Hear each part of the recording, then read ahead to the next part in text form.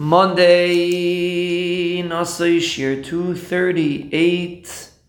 We are in Perek Yutes, Pasuk Vav. We are describing the sky and the sun. Vehu kechasan yaitse mechupasai, a fascinating mashal for the sun.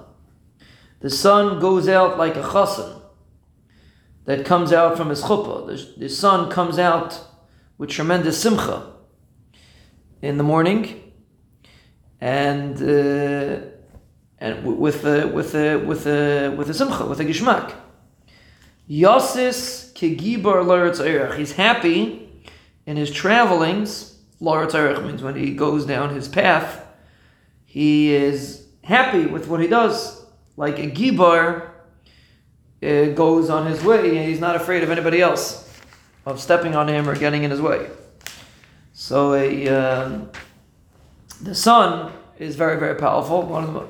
Even though science claims that there's more powerful stars out there than the sun, but the way we perceive it, the sun is the most powerful force in the sky, and therefore the sun goes out with a knack, so to speak, like a gibar, like a chasan.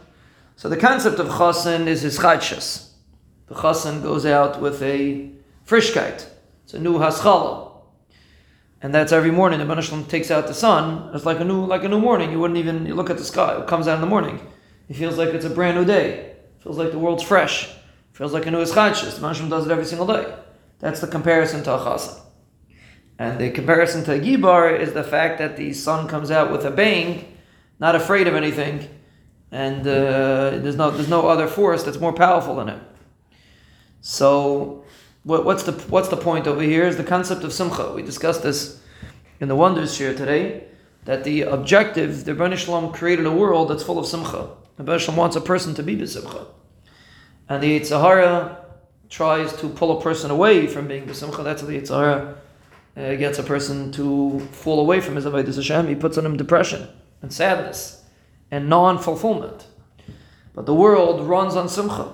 The gasoline that keeps the world pumping is simcha. The Rebbeinu Shalom created a world that should be full of simcha, full of eschadshus, and we just have to open our eyes and see it. So therefore, even something as basic and as simple as the sun, the way David HaMelech describes it, is he's like a chasan with such a tremendous simcha. He does it with a simcha. Yasis kegibar. He has a sasain v'simcha. The guy differentiates the difference between sasain and simcha. Sasain is a higher level. But the sun comes out with a simcha, and he shines with a simcha, and his objective is to to put a matzah of simcha in the world, because avodas Hashem is built on simcha, and that's why that's why David HaMelech describes it in such a term to teach us that the sun screams simcha, the shemayim screams simcha, the entire world screams to a person to live with simcha.